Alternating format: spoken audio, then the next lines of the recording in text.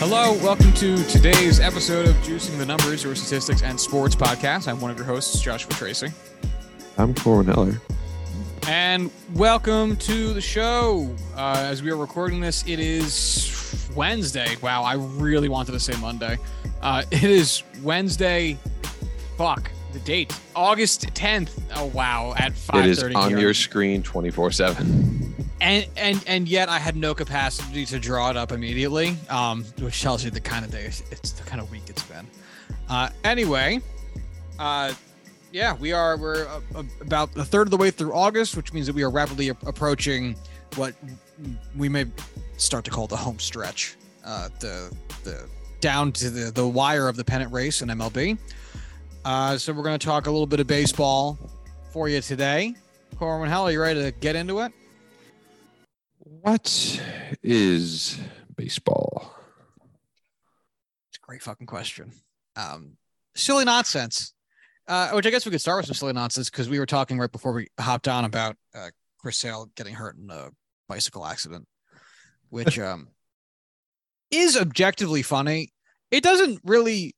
I saw people genuinely. I saw Red Sox fans genuinely upset with him on Twitter, which I think is all right. Calm down. You know what I mean? Like, look, it's hilarious that despite all of his injuries, he managed to hurt himself yet again riding a bicycle.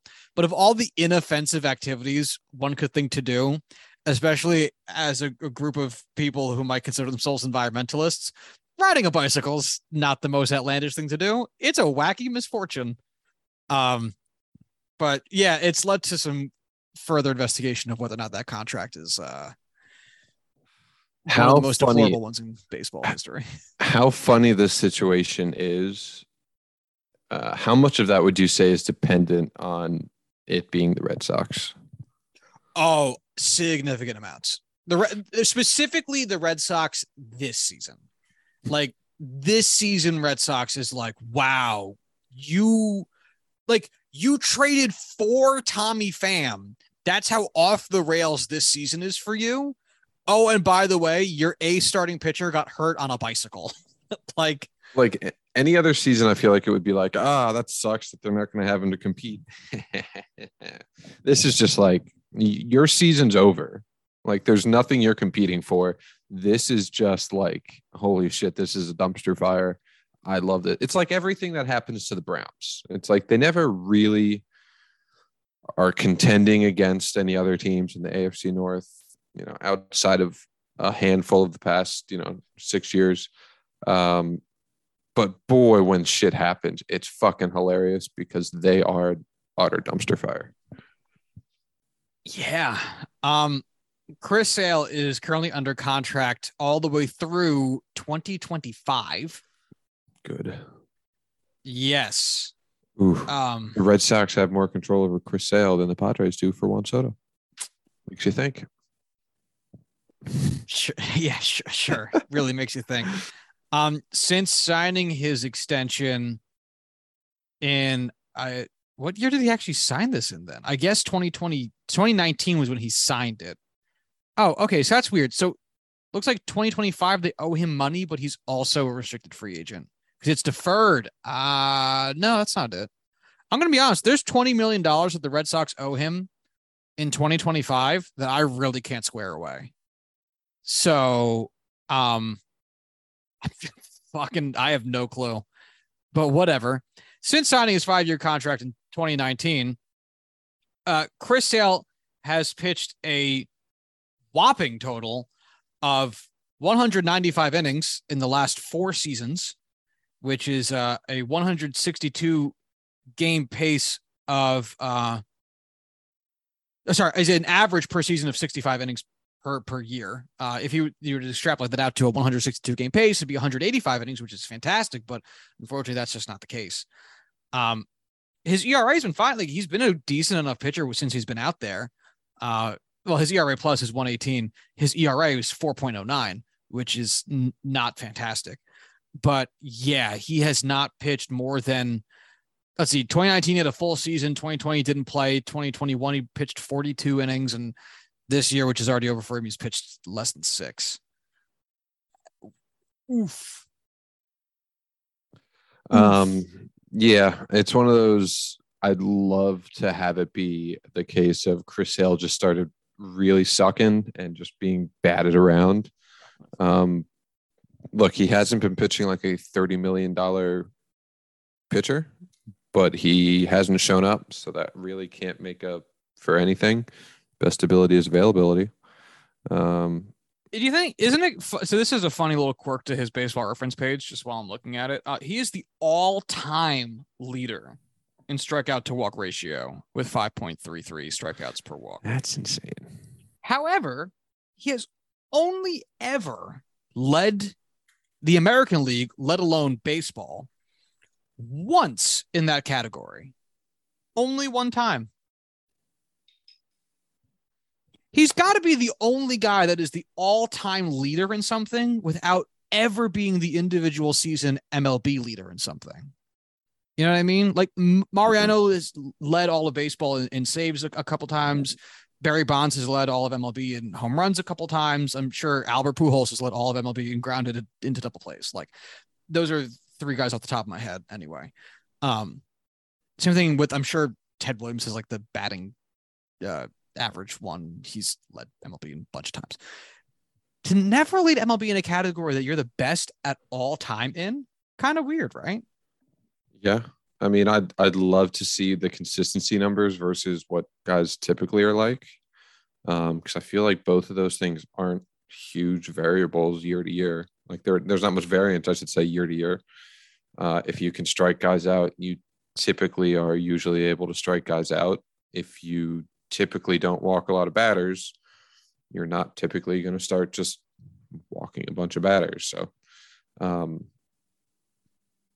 again, I'd love to dig into that deeper, but we would be here for hours.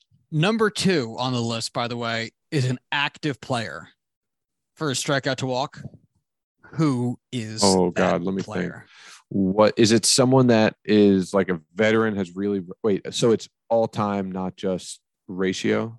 Nope, it's ratio. That's literally what we're talking about.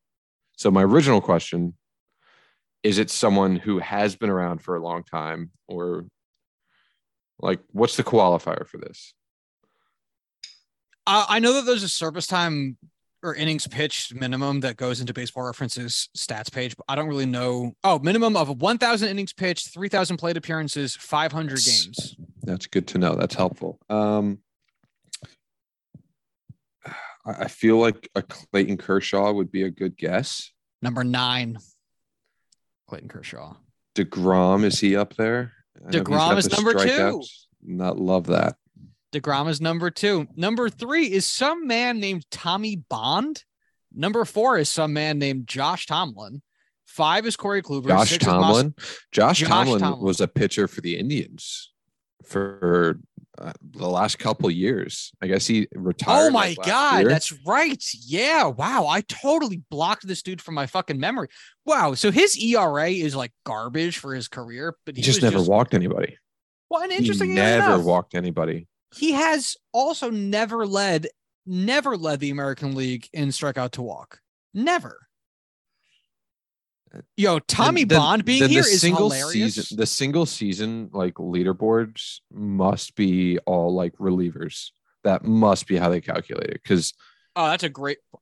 Yeah, because I'm looking at DeGrom. He's not here either. You're right. It's got to be just relievers. I would like to shout out Tommy Bond for being here though, because he pitched from 1874 to 1884. Wow. So what was his career high in walks?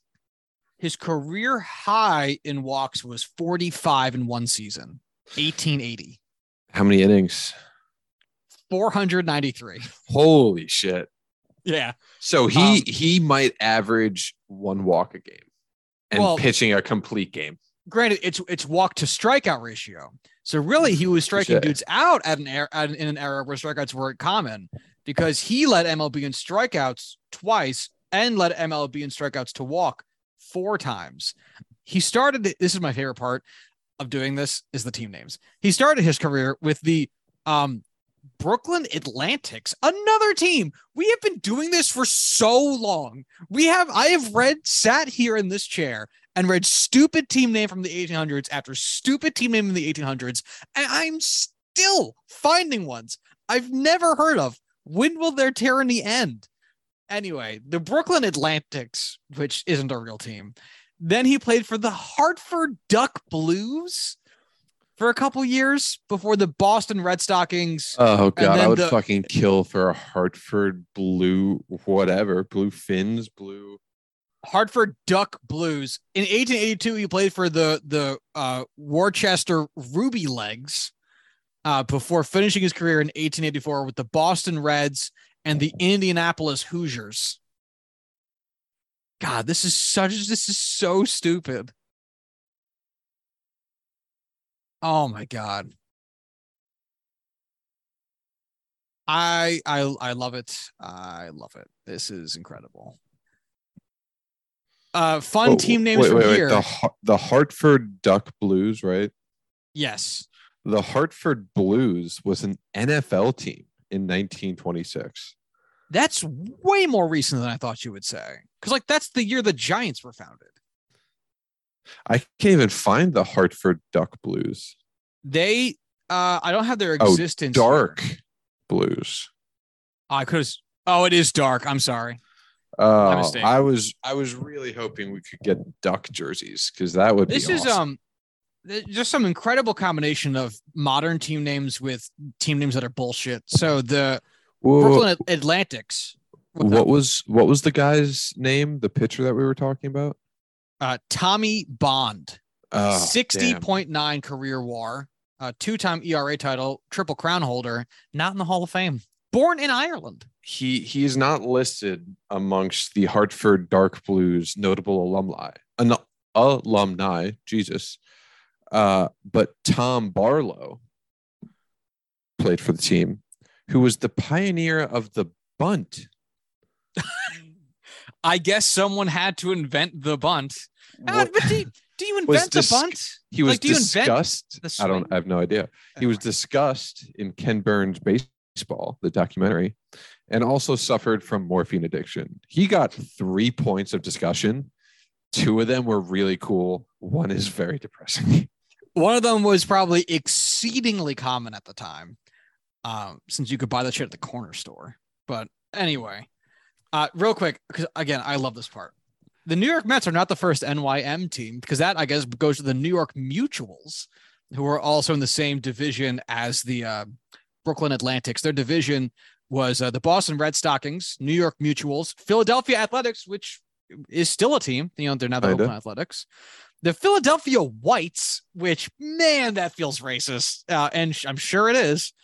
The Chicago White Stockings, which is still a team. They were the Philadelphia White Stockings. I see here Philadelphia Whites, and I'm sticking with that. But yeah, they probably were. The Hartford Dark Blues and the Baltimore Canaries, which honestly, baller team name. I love that. They also have the Baltimore Canaries, which were listed as the Lord Baltimore on the box scores, but also referred to as the Yellow Stockings. I like that too. Can we just spend the rest of the episode digging into these old teams? All right, hold on, because I have a few more that you're going to just love. Okay, so then the next year, it looks like they expanded because there's all the teams I just said. Some additions, the St. Louis Brown Stockings, which became somebody. Those became the St. Louis Browns that Satchel Paige pitched for, and I forget who they became after that. Doesn't really matter. The New Haven Elm Cities, which I kind of love that too. Elm City, that's a dope ass name. Get this. You ready? The Washington Nationals. Yeah, go fucking figure. That team name existed prior to the current. I mean, it's a generic team name, so I guess I shouldn't be too surprised, but it is like wild to hear it having existed. What? I'm looking at the National Association of Professional Baseball Players, which was a league. I don't know if it's wildly different from the one you're discussing, but includes a lot of the same teams. And boy, it has some fucking wild ones on here. Yeah, the last couple I have here are the St. Louis Red Stockings, an accompaniment of the Brown Stockings. The Philadelphia Sentinels. So there was 3 Philly teams here. The Brooklyn Atlantics, and then the Keokuk Westerns. I don't even know where that. Oh, yeah. I have a couple more here, such as the New Haven Elm Cities. Yes. The Elizabeth Resolutes. Okay. The like Elizabeth, New Jersey? I assume so. The Middletown Mansfields. Let's see. Lord By the Baltimore. way, Keokuk is in Iowa. So somehow an Iowa team got in here. The Troy Haymakers. Rockford Forest Cities. The Cleveland Forest Cities, which were 2 separate teams. That's great. And the Fort Wayne Kekiongas. We're going to dig into Fort Wayne here. Kekiongas. They won the first game in the league on May 4th, 1871. What if I told you that a man named John Daly. Kekionga. John Daly played for the Washington Nationals 1875. How does that make you feel? John Wayne. John Daly. Oh, geez. He John looks Daly, every bit golfer? of it. Not really, but I mean, it fits. It fits the profile. It absolutely does. If you told me that John Daly, the golfer, was secretly a baseball player from 1875, I would go, yeah, okay, I buy it. All right, I promise we did actually have a topic for today. Do you want to? No, this is way better. I liked our topic idea. Some of the players on this team, which only existed in 1866. Oh no, it listed for a while. They only have like scribbles parts of names listed. I assume because that's all that was legible. Yeah, hey, lots of question marks next to names, which I always think is fun. What I love so much, what so enamors me with looking at these 1870s and 1880s and all that shit, baseball team names, isn't that like they're so old, and it's like what really tickles me about it is like, imagine a group of like 20 dudes get together and we're like, yeah, we're the fucking New Haven Elm Cities, bitch. Like that's what we do. We play baseball. We're the Wests. I mean, the Westerns. A group of adults got together and traveled around the East Coast, really only, and we're like, yeah, we're the Brown Stockings. That's what we're about, motherfucker. I mean, this is essentially beer league softball and how it originated. Like, imagine historians 150 years from now talking about your local softball league.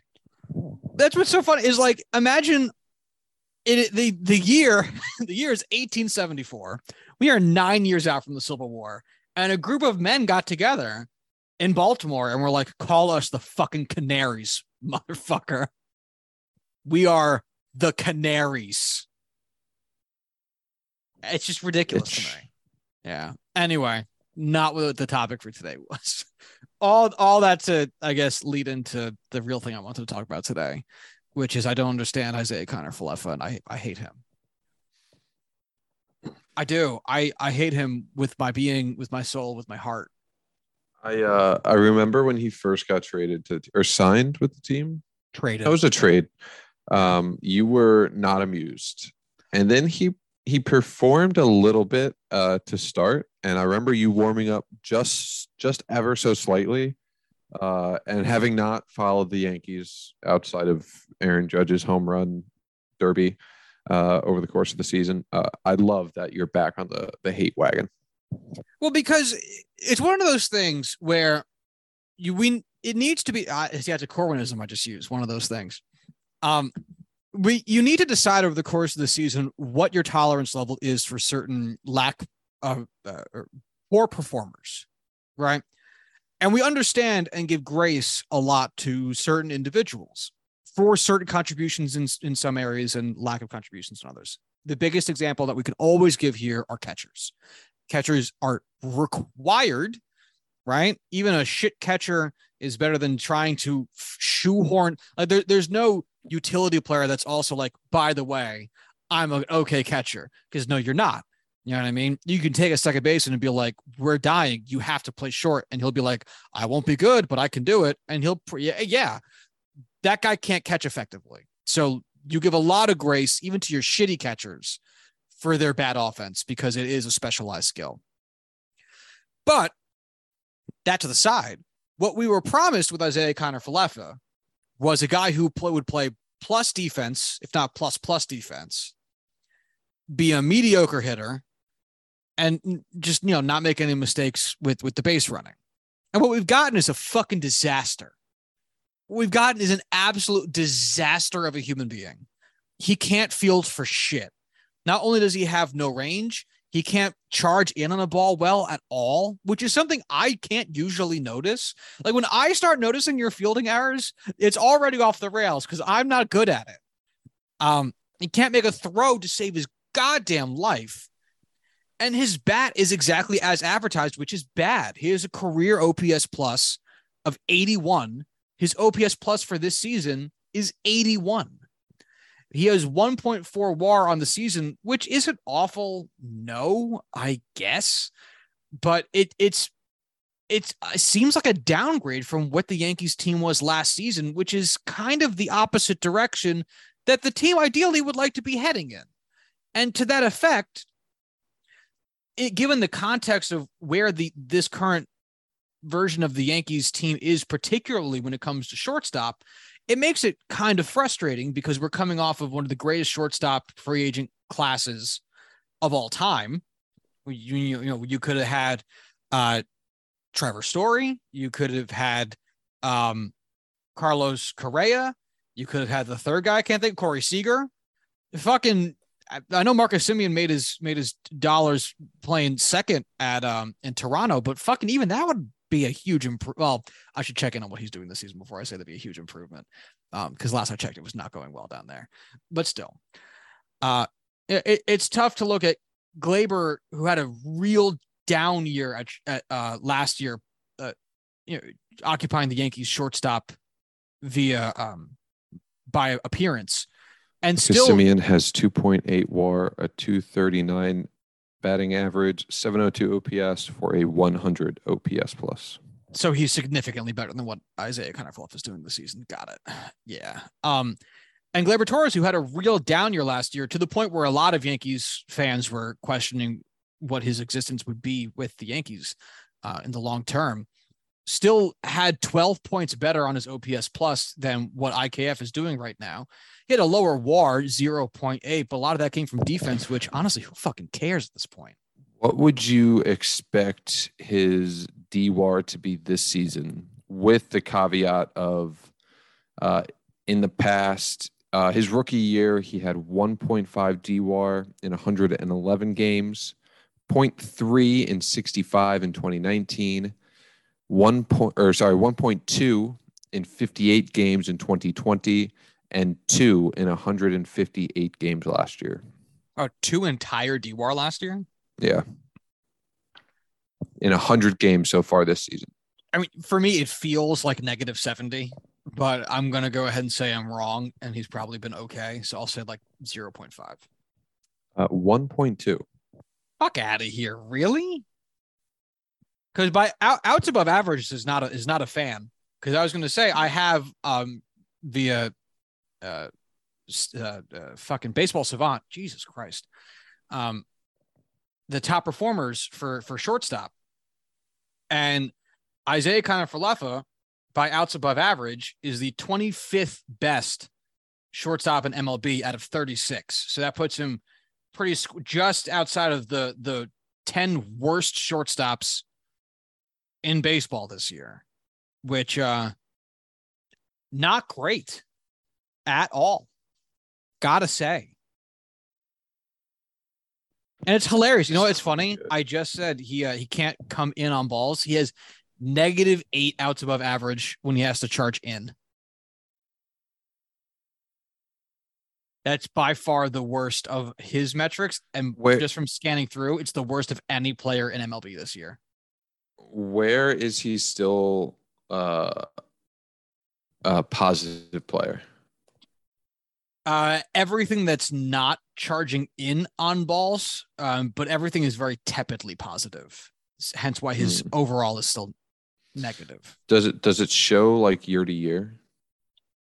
Let me see if I can find it on his page, which I already have. I don't come to Baseball Savant often, and my goodness, I am confused. Yeah, I have it year over year. Last year coming in, he had a negative 13 outs above average. And then every year before that, he was positive. Jesus Christ. It is fucking hilarious seeing him be in the 99th percentile in whiff percentage and in the first percentile in barrel percentage. Well, what's wild is it's 99th percentile in whiff, meaning he just doesn't swing and miss, does not do it. But then he's 15th in walks, which just means like, yeah, he's swinging at fucking everything. And congratulations, you put your bat to the ball, but you're not getting on base because you don't walk. You're just swinging. You're just going up there like the bat is coming off my shoulder today. But he's also not striking out. He's 91st percentile K rate.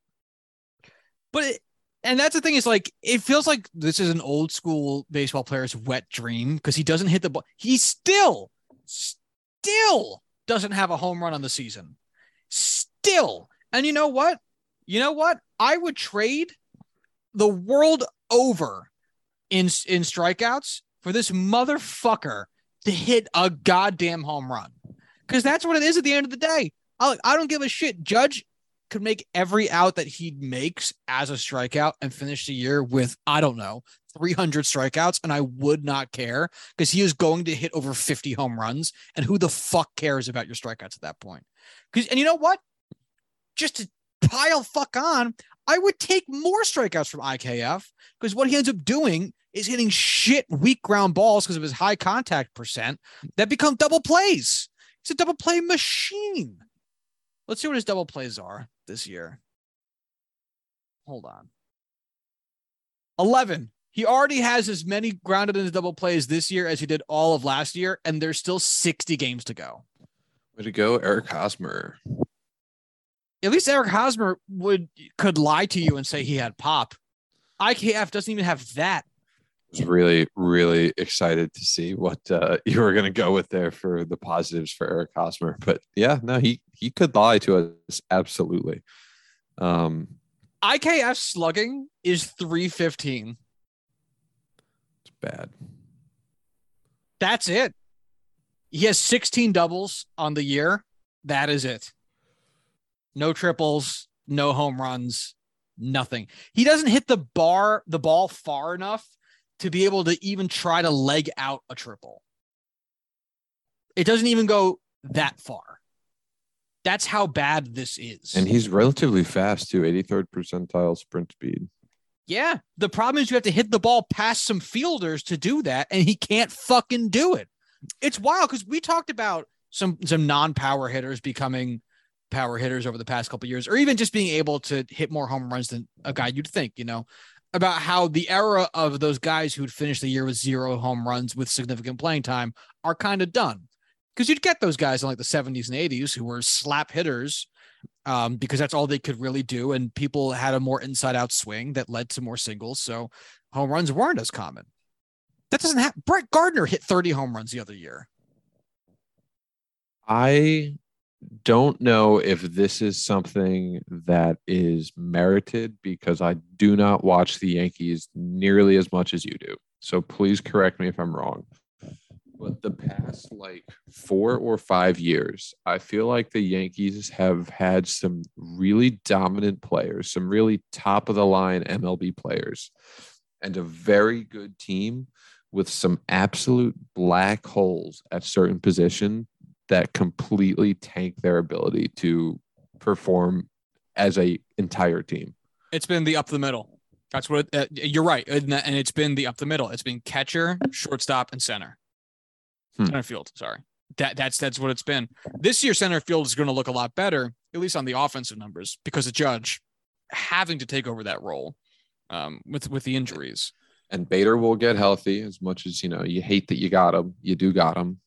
I don't hate that we got him as much as I hate the trade for him from what we had to give up and the fact that it was the only thing of substance that we really did. Well, Frankie Montas too, but still, it's not a good combination. Because what's been so frustrating about it with the catching stuff, you kind of get, because it's like, we said this a ton during Gary Sanchez's tenure with the team. What is your alternative? It just so happens this year we're seeing what one of those options was in Jose Trevino, who's having a colossal year that no one could have expected. So awesome. But this year, in response to the question of what's your alternative to Isaiah Kiner-Falefa, there are so many options. It's absolutely infuriating because you didn't have to start the season with him. You could have started with any of the big three shortstops who were coming in out of free agency. The Yankees didn't feel like ponying up. You could try trading for somebody this offseason or at the trade deadline. Who you would have targeted specifically, I don't know. I don't really care. Go fuck yourself. Figure it out. But the thing that's now confusing that I wanted to talk about as well is the fact that the Yankees have some highly touted shortstop prospects who, at this point, I can't imagine being less of a contribution than what Isaiah Kiner-Falefa is doing. And this is where I wanted to direct part of our conversation about the go forward. As much as I can sit here and bitch about IKF's performance thus far, the question ultimately becomes, what do you do? So Oswaldo Peraza is currently the Yankees AAA prospect sitting in Scranton Wilkes-Barre over in Pennsylvania. And Anthony Volpe. I it's Volpe. He was born in Watchung. Get the fuck out of here. I knew he was from New Jersey. I didn't realize he was from Watchung. That's funny. That's weird. Somewhat near where Josh lives. Yeah, go fucking figure. He went to fucking Del Barton. That's fucking funny. Nice. Anyway, he's currently the Yankees AA Somerset prospect. Now, both these guys are having really solid years. Oswaldo Peraza, I don't have anything for their fielding stuff, which at the end of the day, again, I just don't give a shit. He is currently batting in AAA this season in 82 games, 258, 328, 447. That's an OPS of 775. He's got himself 15 home runs, 16 doubles, and 26 stolen bases on the back of 3 caught stealing with 28 walks. Anthony Volpe is having himself a very tidy year, 250, 351, 468 for an OPS of 820. Granted, big caveat, this is AA. And he is, 2 levels removed from the big show, 91 games. He has hit 16 home runs, 26 doubles, a triple, 37 stolen bases, 6 caught stealing, 48 walks. Do you see either of them making the 40-man for the playoff run? Well, and that's what I wanted to kind of kick around with you, because for me, all right, I understand that calling up either guy raises the following 2 major issues, ignoring some of the relatively speaking more minor issues. The 2 major issues for the Yankees would be, 1, let's just say Peraza, just for the sake of ease, because he's the AAA prospect. If you call up Peraza and he sucks, that may affect his trade value if you were looking to move him in the offseason for more major league ready pieces. So there's that risk. To some extent, sure. Right. I'd like to think us as fans have a lot of leeway and understanding with young players coming up in very short stints, small sample sizes and whatnot. But at the end of the day, it's if he really, chugs ass, then it might affect what you could get for him if you assume to deal him. The other negative, which is a negative for nobody but the Yankees, is service time manipulation. You do not want to start that clock any sooner than you absolutely have to if you are a cheapskate piece of shit. Now, the reason I think both of those 2 things can be so easily ignored is against the backdrop of what the fuck else can you do? Holy shit, this team needs to have a sincere playoff run. They need to try to make a World Series, and they've been scuffling for the past month and a half. Is that both those things are remarkably minor in my eyes. Remarkably minor. And I can't fathom why you would stick to your guns of IKF when this team is still very good despite their struggles, but clearly needs an injection of something. And one of the most obvious areas of improvement is right there at short. How would you feel about a potential AAA call up? This is a New York Yankees team that still has a very good farm system. Has 3 guys still in the top 12 of their prospects who are shortstops. I think if you genuinely would agree with the fact that one of these top guys, likely Peraza, is someone who can perform at the major league level now, I think you should take that chance and see what they can give you for a late season, postseason run. I get that you invested in IKF. He is not good. I would highly recommend everyone just trying out the sweet relief of, hey, let's hope that this prospect can do something, because it's a great feeling. Hope does that to people. It's nice. What do you have to lose? You start the service window. It's 6 years. You have 6 years. If you want to contend sometime in the next 6 years, which, believe it or not, I think the New York Yankees want to do, they also have the money to sign him to an extension if the time comes. What the fuck are you trying to pull over our eyes? You can afford it. You don't need to be manipulating service time for guys that can help you win a championship. That's silly. My 2 cents. Well, and I feel like that's where we're at, because part of the other problem that comes with this inaction is that the longer you delay on the possibility of bringing up a young guy, the less time that guy, again, let's just say Peraza for ease, gets to acclimate to the environment that is MLB. If you wait until the day before your first playoff game, and the Yankees are still making the playoffs, you know what I mean? This is not do or die necessarily. This is really just how much of a threat do we want to be, which sounds like an insane thing to have the option and not just take it, a la what the Padres did. But whatever. This is more of how much of a threat do we want to be? Because if it's the day before the playoffs and you go, well, we've decided IKF, it's not working, let's bring up Peraza.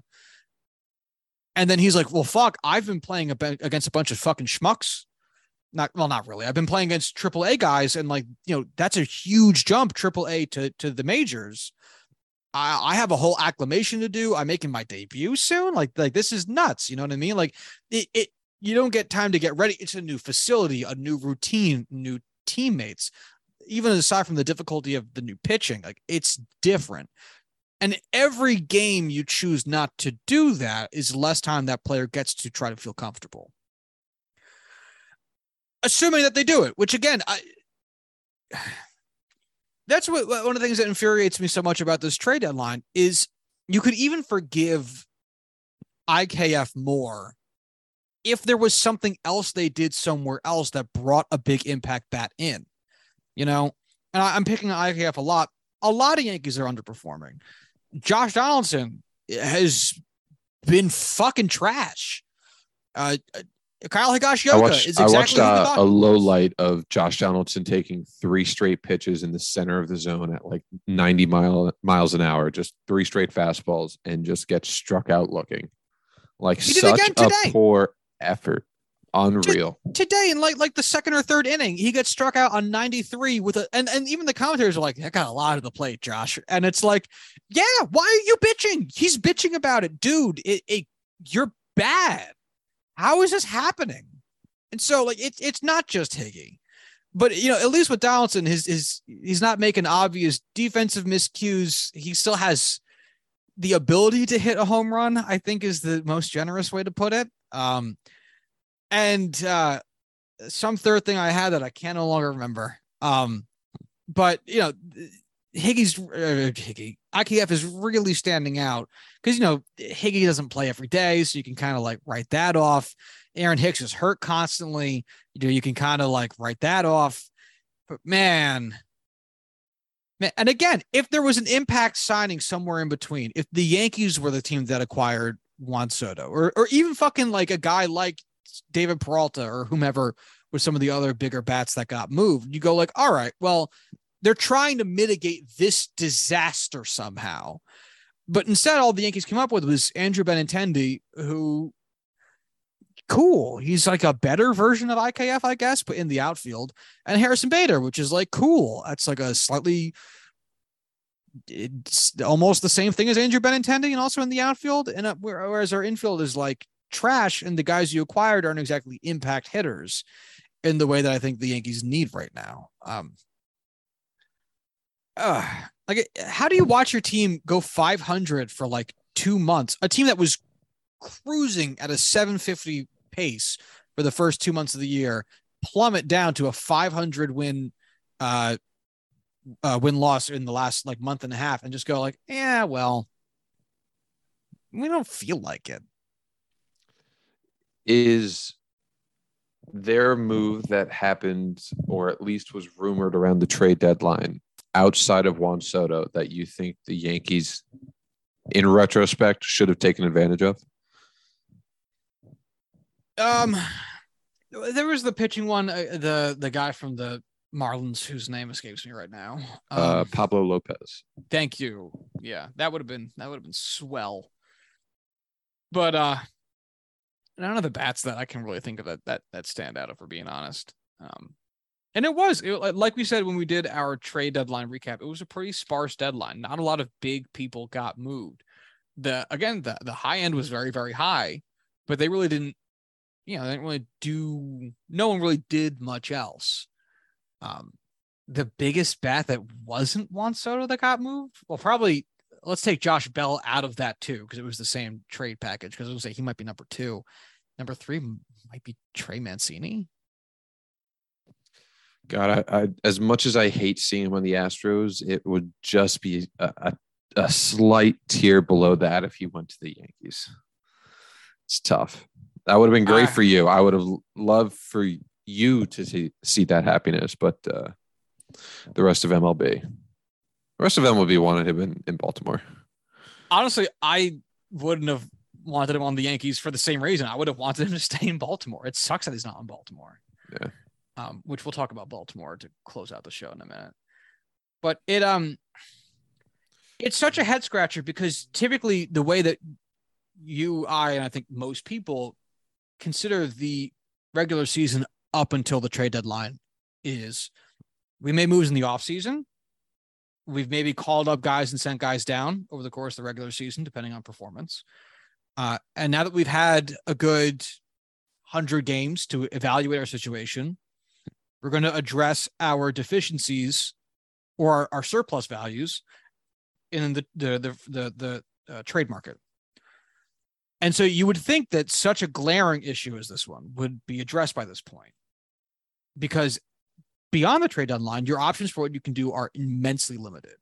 It essentially is just waiver wire and your farm system. That's kind of it. You can no longer trade, and it's not like there's a good free agent sitting around. It's fucking August. So it seems like such a bizarre position for the Yankees to have done nothing but put themselves in to even get here in the first place. It's so strange. So strange. You know what would have been the ultimate, oh, wow, no one's happy move? If the Yankees somehow put together a massive trade package for Xander Bogaerts. Oh. No one would be happy because Yankees fans would be like, fuck, I don't want to give the Red Sox all that. And then Red Sox fans would be mad because they sent Xander Bogaerts to the Yankees. Who wants that? That is honestly just so filthy. Oh. But you got to admit, what do you think that trade would have to be? If we're talking like no more than like 2 prospects, who from the Yankees would have to go up to Boston? 2 who would prospects? Get shipped up to Boston? Oswaldo Peraza and Ken Waldichuk.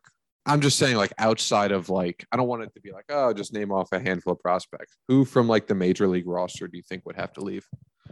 What holes would you be opening up to trade for Xander? From the major league roster or from the high end of our farm system? Major league roster. The major league roster. Oh, 2 fucking relief pitchers. Whatever. It is not an answerable question, so we can move on. Yeah, no. Well, I think for real though, it'd have to be because if the Yankees took on the contract, I think you could get away with Oswaldo Peraza, Ken Waldichuk, and probably a real like current major league reliever, and maybe one other pitching prospect. Might be like the starting point of that. And you'd have to take Tommy Pham. Well, is this before or after we get fucked with that? They fuck themselves with that. After, so he is a Boston Red Sox, and he immediately gets traded away. They're looking over. They're looking over the official announcement from MLB, and they're like, "Oh my god, we did this! Oh god, no! Don't even let him touch down in Boston. Ship him right back out." Chaim Bloom was about to go out for a lovely weekend with his wife, and he tells the data analytics department, like, guys, you know the guy I'm thinking of, the outfielder everyone's talking about, made headlines this year, go get him. And then turned off his phone. The number one guy was like, Tommy Pham it is, big boy. Dude's just wearing like a Boston Bruins jersey, clearly not a baseball fan, just like he made headlines just searching he slapped Jock Peterson in the face. Yes, searching it on Google, like outfielders in the news. Blah, blah, blah. Tommy Pham. Imagine if he traded for both Tommy Pham and Jock Peterson. I don't know if we talked about this during the episode. That would have been hilarious. Play Tommy in center. Now kiss. Jock in left field. Hell yeah. It'd be pretty fucking funny. Yeah, Yes, I can't lie to you. Corey Seager, best ex-WOBA amongst shortstops. Isaiah Kiner-Falefa, 22nd. Not good. 22nd. And you know the thing that's mind-boggling is all the teams below, all the shortstops below him are all on teams that are out of the playoff hunt or got kicked off of their team.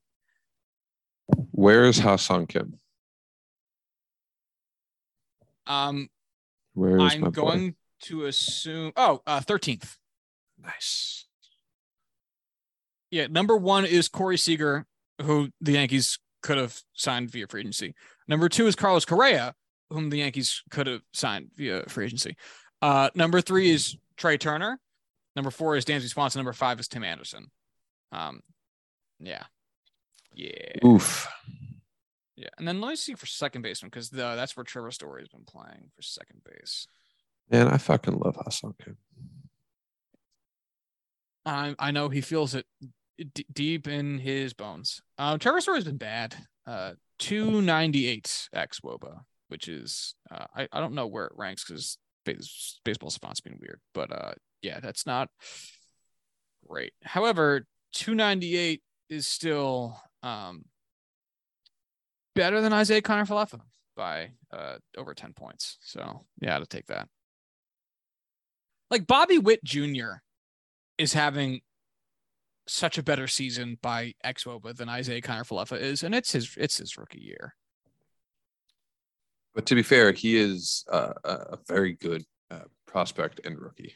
No, but what I'm saying is he is a rookie. We could get a meaningful contribution out of a rookie. Like we don't have to be doing this to ourselves. To be fair, none of the rookie shortstops you have were the number 1 overall prospect in all of baseball. No, but I like a month. Speaking actually real quick of Wander Franco, not having a spectacular year this year, which is odd. Hasn't been bad. He has 1.7 WAR this season, a 106 OPS plus. By Baseball Reference, he has a 0.4 DWAR, all of which is totally fine, but just a big step back from what he did last year, where he got 3.5 WAR in 70 games, which would put him on pace to have over 7 WAR for the full season. Whereas this year, he's on pace to really not even get to that 3.5. Granted, he's missed time because he's hurt. I believe he's on the injured list right now. But disappointing sophomore season. Does it mean anything? No, probably not. No, I still have a lot of faith in him. Yeah.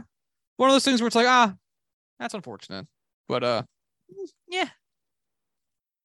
doesn't mean anything. Sucks, but boy, it's not like we're gonna trade Wander Franco. Yeah, no one. Yeah, how fucking ridiculous is this? I should talk Kyle Higashioka. He hits a 2-run home run to put the Yankees on top. Nice. This is like, I remember Higgy could not get his first MLB hit, like, to save his life. Like, he was just flailing. He had a 0 batting average forever. And then his first 3 MLB hits were all home runs. And people were like, oh my God, this is all he does. This is amazing. And then he's just like sucked a bag of dicks since then. But this is the thing. Kyle Higashioka, who looks like a substitute teacher, will run into a home run every now and then without real playing time. He's also a future substitute teacher. One can only hope. Whereas Isaiah Kiner-Falefa, he has the living embodiment of why people who say, like, yeah, if you gave me Josh Tracy, you gave me 160 games, I'd go run into a home run eventually. Living proof that no, you can't. You absolutely cannot. If that was true, Isaiah Kiner-Falefa would have the stupidest, most bullshit home run by now, where it's like it traveled 306 feet and scraped a wall. Like, it does, and he doesn't have that. Living proof that no, guy, Jim fucking nobody, you're not hitting a home run despite Isaiah Kiner-Falefa hasn't even been hurt. It's not like he's played all season, but it's only been 60 games since he's hurt. Not even that. He just sucks. Fuck. Hate it. And then Judge just hit another home run. Nice. What's he up to? That's got to be 45 now, I think. What's that pace? Hold on real quick. Yes, that is 45. What's his home run rate? Fuck, I didn't have this up. Oh, there it is. 9.3% of all plate appearances. So let's say he has, if he does the same amount of plate appearances as last season, 633 plate appearances, 633 times, and this ratio will go up after this game, obviously. That is 59 home runs. So that'll probably go up a skosh after today. That's fair. Yeah. So it'll probably be closer to 60, which is pretty fucking cool. It's pretty fucking cool. It's margin of error, baby. Love to see it. Who do you think takes I saw an article today, written by someone I like, who's a Yankees fan too, who said that Shohei Ohtani should be the MVP again over Judge. And I don't understand the take. I really don't. I think it's clear cut this year. I don't want to agree, man. Shohei Ohtani is having a really good year. Absolutely. It's not even. This isn't even Shohei slander. No, like, and there was a point maybe 2 months ago where Shohei was really kicking it into gear, and Judge hadn't gone on the ridiculous tear he's been on in the last 6 weeks, where it was like, okay, Shohei's going to do it again, and like you and I were like, Shohei's going to do it again. But since then, man, God, I mean, he has a 2.68 ERA in 111 innings, has 157 strikeouts, and has a 137 OPS plus. Like, that is just like, if he hits 30 homers, which he's on pace for, strikes out 200 guys, like, that is still such an insane amount of talent. Like, I get that it'll be half as many home runs as Aaron Judge hits. I get that he is not nearly as good of a hitter as Aaron Judge. But Aaron Judge is having an utterly historic season.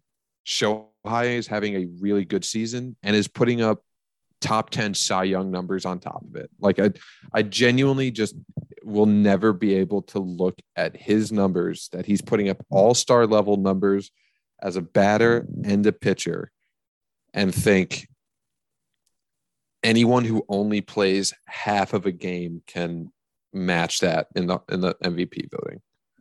Well, by value, Judge is still well in front of Shohei, depending, regardless of which WAR you want to look at. Fangraphs combining his pitching and hitting, it's a 5.9 WAR for Shohei. It's 7.1 for Judge. Going by Baseball Reference, it's 5.7 for Shohei and 6.7 for Judge. So it's not exactly close. WAR, I know the definition for WAR says anything within, like under a WAR, within a WAR is arguably comparable. It's not accurate enough to say, hey, 0.5 WAR is absolutely better than 1 WAR. But I do get that is still a sizable difference when we are comparing MVP numbers. It's so different in what he is asked to do and is performing. It's just, he's the only person in all of baseball that can do that. Yes, Judge is on pace to break an AL record. But there are plenty of guys who have the potential. I don't know. I'm trying to talk myself into I think in a order closer to argument. It's just such a gut feeling for me. I understand it. And I don't even necessarily disagree with you, because that's the thing that has, I think, people like what Shohei is doing is fucking nuts. But what I think would preserve the specialness of him winning MVP, let's be honest, this is not the last time Shohei Ohtani is going to be in the top 3 for MVP voting. Like, it's not. If anything has proved that, it is this season. But I think preserving the idea of inherently meaningful milestones and their place within MVP voting allows for the years where there are no milestones to be more focused on the ridiculousness of individual achievement, which will be Shohei Ohtani. Like, if you're telling me that Shohei like wins MVP for the next, like 2 of the next 3 years, but this isn't that year, like it's the next 2 years, but only because Judge hits 63 and breaks the AL record, and then there was no big milestone that got broken in the other 2 years. Like, yeah, I think that makes total sense. Or, you know, if it wasn't Judge, because it's a Yankees fan, Yankees player, like whomever, I think that makes total sense. I think there needs to be some balance between, look how crazy this achievement is, because otherwise we're going to say that every year till he retires. Versus, I recognize these numbers. These are history numbers here. We got to recognize the history numbers. There's that balance of, boy, howdy, this doesn't actually mean anything in real life, but it means something to the losers who watch baseball, which is me. The only thing that's holding me back from that is basically the argument sexual we have attraction every year. Man, there's a decent amount of that built into this. Is the argument that we have on juicing the big screen seemingly every year when it comes to, hey, so-and-so has missed out on so many Oscars after being nominated X amount of times. This is their year. Yeah, maybe this performance is a little better, but he's like 21, so he'll have like 30 more years, 40 more years to win an Oscar. This actor is 65. This is his last chance. You know the games the Academy plays. I just don't want to look back in 5 years and see Shohei Ohtani pitching high-level all-star starter numbers at 2 different positions and have like 1 MVP, 2 MVPs, like the Mike Trout effect. Mike Trout should have more than the 3 MVPs that he has. I was going to say, he could become Mike Trout, where his MVP seasons are statistically worse than his non-MVP seasons, just because of weird voter fatigue and other bullshit. Yeah. At the end of the day, it doesn't If matter. either one of them because- wins it, I'm not going to be like, well, no, I will literally be like, I get it. Yo, imagine a Chris Porcello Cy Young incident happens with the MVP voting and like Rafi Devers gets MVP because the ballots got split on Judge and Ohtani. I might quit baseball. I think I would vomit out of anger every day till the next season started. Every day I would wake up in the morning and just. Who is the Green Party candidate in this case? I think it's Rafi. I would say Rafi Devers because he's the first person that jumped out to my mind for killing it this year. Leaders. According to Fangraphs, the second number 2 WAR getter is actually Nolan Aaron. Oh no, AL. Sorry. Jose Ramirez. Wow, what about so far down? What about like a Sandy Alcantara or like that's National League? True. What about Justin Verlander? 15-3, 1.73 ERA. That'd be fucking funny. Or Kevin Gausman, who's currently the AL pitching WAR leader, which is hilarious. How? Who knows? How? Toronto is just going to consistently get weird near Cy Young or actual Cy Young winning seasons from random pitchers. You kind of forget what team they play for. Like Robbie Wright, who just pitched today for the Mariners. Like they mentioned at the top of the broadcast that Robbie Wright won a Cy Young last year. And I was like, oh shit, that's right. Last year. What team was he? Oh, right. Toronto. Yeah. Like they're just going to collect those. That's going to be their thing. Anyway, total aside, but to wrap up, there's been much discussion around the Baltimore Orioles this year. We've talked about them a lot as it already stands because they were involved in my bold prediction heading into the trade deadline, which ultimately obviously did not end up coming true. So we'll see what happens with that.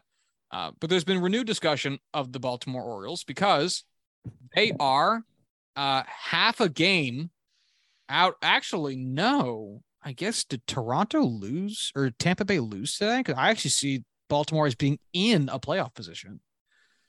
How fucking nuts is that? Hold on. Yeah, Tampa lost today, which means heading into the 7:05 game, which for if you listen to this podcast, this game has already happened. But that means that as of right now, as we are recording this, the Baltimore Orioles are in a playoff spot. I mean, I saw it Tampa today, and Bay I think I sent you a tweet, which is awesome. They would be leading, I think it's the AL Central. Yes, I saw that. That's insanity. I love it. I'm not saying it's insane because it's unbelievable. I'm saying it's insane that, man, I kind of really, really wish that they were. That would be awesome. It's confounding in the best way. Like this is go ahead. DJ LeMahieu is 4th in the AL in WAR. Quietly having a fantastic season, making me eat my words for shit talking last year. How is DJ LeMahieu have 4.6 WAR when a starting pitcher who has gone 15-3 with a 1.73 ERA and essentially a strikeout per inning and a 0.85 WHIP have 0.4 less at 4.2? How the fuck does that math work? Are you talking about Sandy? Is that the comp? Justin Verlander. Oh, Verlander. A 40-year-old pitcher who's about off of shoulder surgery. I think it's because Verlander has gotten actually a little lucky with his performance. I don't think his underlying metrics match up quite as nicely to that ERA. So that might be where some of that's coming from. I just had a heart attack. What? I was looking at FIP and there's a bar for 2021 because he didn't play. But in the one game he played in 2020, he had a 5.69 FIP. And I just had a heart attack thinking he had a 1.73 ERA and a 5.69 FIP. Yeah. But it's 2.98. Yeah. Yeah, I think there's even some other stuff with that because based on the how Baseball Reference calculates their WAR, I think they take into account some like he's let up more hits, I think per inning than he did his last couple seasons. Like it's I think like the walks are down. Hold on, let me. Even his walks are. Yeah, well, his WHIP is higher than his 2018 campaign when he won his most recent Cy Young. But 0.85 is still stupid low. I have no idea. All right, I'm gonna be honest, no fucking clue. I thought his WHIP was gonna be worse than that. I don't know. Touche. Don't know. Couldn't fucking tell you. But yeah, DJ LeMahieu quietly having a fantastic season for the Yankees. Again, really making me eat my words for last year. But back to the Orioles. You got to wonder what the fuck they do in the offseason. Because, like, if you are a fan of the Orioles, it probably doesn't matter what the fuck happens in the postseason, right? Yeah. Not even a little. The fact that you go is the biggest thing. Yeah. How crazy is it that Seattle and Baltimore are currently both in a playoff spot? Which means the Mariners could end their drought. And Baltimore could have shown one of the biggest rebounds in the last 5 years in the same season. How fucking cool is that? So out of the top 5 prospects, 2 of them are projected ETAs of 2022, and it's a left-hand and right-hand pitcher. Outside of that, their starting pitching looks like seriously a black hole for them. I think if they go after free agent pitching hard, the rest of this roster with their young players that they have and the young players coming up through the system, like they could make maybe one flash free agent signing, at either the left side, or I don't even know, just something. And I think they have a seriously good team going into the next couple of years. Like, I don't think they need to do anything wild in the offseason. Free agent starting pitchers that they would reasonably sign heading into next offseason. Because like David Price, no one's signing David Price. Noah Syndergaard, Nathan Eovaldi. No one's signing Zach Greinke. Sean Manaea is apparently a free agent. Yeah. Kyle Gibson. Manaea would fit their culture so well. And like these are all because the other thing that the Orioles are really in a good position to do if everything else is going well, but they're starting pitching, which is what we said about the Angels for years, especially with the Orioles' crazy low payroll, is they could just take some fucking flyers. And I mean, like the Orioles could like Tyler Anderson, Corey Kluber, and Andrew Heaney. I bet you could have all 3 of those dudes for under $30 million next year. Oh, easily under 30. And it's like to that effect, get those 3 dudes, Noah Syndergaard, Kyle Gibson. Like you could build a rotation of random weirdos who might, hey, some you might end up cutting or trading or whatever, but like some of them might actually have like a weirdly okay year, 3.5 ERA, 150 innings. Some shit you take every fucking Sunday. I mean, Sean Manaea, holy shit, he has negative WAR this year. I thought he was doing pretty okay until he came over here. Apparently, he was having a not okay year and then got worse. You might be able to get not honestly all that often. I'm watching him right now though. You could get him for cheap, and I still love him as a player. I think that could work out well. Remember when he was like the hottest fucking shit with the A's, and everyone was trying to trade for him, and the A's were like, no, and had that pan out. He opened the season for the Padres on April 8th, the second game of the season. 7 innings pitched, 7 strikeouts, 1 walk, no hits, no runs, and has given up at least 1 run in every single outing since. God bless, doing the Lord's work. has only given up a single run in 4 of the next 19 starts. He's just keeping everyone guessing for the playoffs. They know the That Padres aren't going to win the division. You just got to keep everyone on their toes for the playoffs. Yeah, well, we'll see. But yeah, I mean, this Orioles turnaround's been huge. It's been great seeing the young dudes kind of come together, and it's always nice to see a well-laid plan of weirdness kind of congeal. You know, like it's no surprise when a team that is really good with a high payroll continues to spend money. Like the Dodgers. The Dodgers are not a surprising team. And when they're successful, it's obviously fun because they're playing great baseball. But it's not necessarily fun in a way that is spontaneous.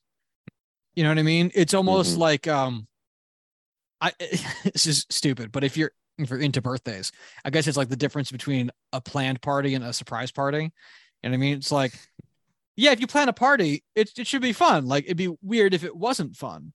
But if you don't plan a party at all, and all of a sudden you walk into your house and there's a bunch of your friends, it's like, hey, you know, I probably would have enjoyed this if I planned it too, but you know what? This is a pretty fucking good time. This is pretty nice. What a bunch of sweethearts you guys all are for making this happen. That's the Orioles this year. They're the surprise birthday party of a team. Oh man, I would love to be able to actively root for the Orioles to be a force soon. That was the first baseball cap I ever owned. I ever bought. I bought an old school, like realistic Baltimore Orioles cap, like with a realistic bird on it, back in like 8th grade. I wore mine the other day around my dad, and he was like, because I also have a realistic bird, like an anatomically correct Baltimore Orioles hat. And my dad was like, that looks like an Orioles hat. I was like, it is. He goes, no, I mean the team. I was like, it is. He goes, oh. Like, yeah, you fucking guessed it, big guy. I don't just buy hats with birds on them. Smart fella. Yeah. This is a team you've rooted against your entire life. I know I've told this story before for the New Jersey Devils. It also honestly happened for the Orioles along with it. It was the first baseball game I think I ever was brought to, MLB game. I had a single baseball card that I had acquired I don't know, however children just acquire random things. You either just find it or steal it and nobody notices. But it was an Orioles player that I could not give you the name of if I tried. But I brought it to the game and I had it. And boy, I was waiting all game for this guy to come up. And so at some point, my dad would just pick random players who were at bat, and would just, you know, hey, this is your guy. Go root for him. You know, oh my God, he just hit a home run. That's awesome. Look at this is your dude. Being the guy retired like 3-4 years prior. It's not anything special, but it's weird that it has happened for 2 different sports the exact same way. Oh, I love you, buddy. You love my father. Yeah. There's only one Heller that holds the key to my heart. I'm his son, and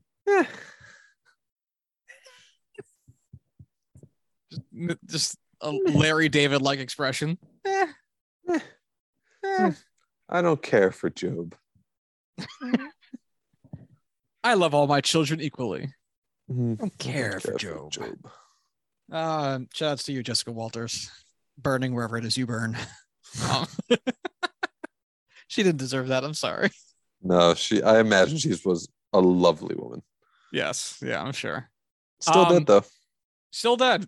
I wore a David Bowie shirt the other day in front of my grandparents. And my grandfather was like, oh, what's Bowie doing now? I was like 6 feet under and rotting.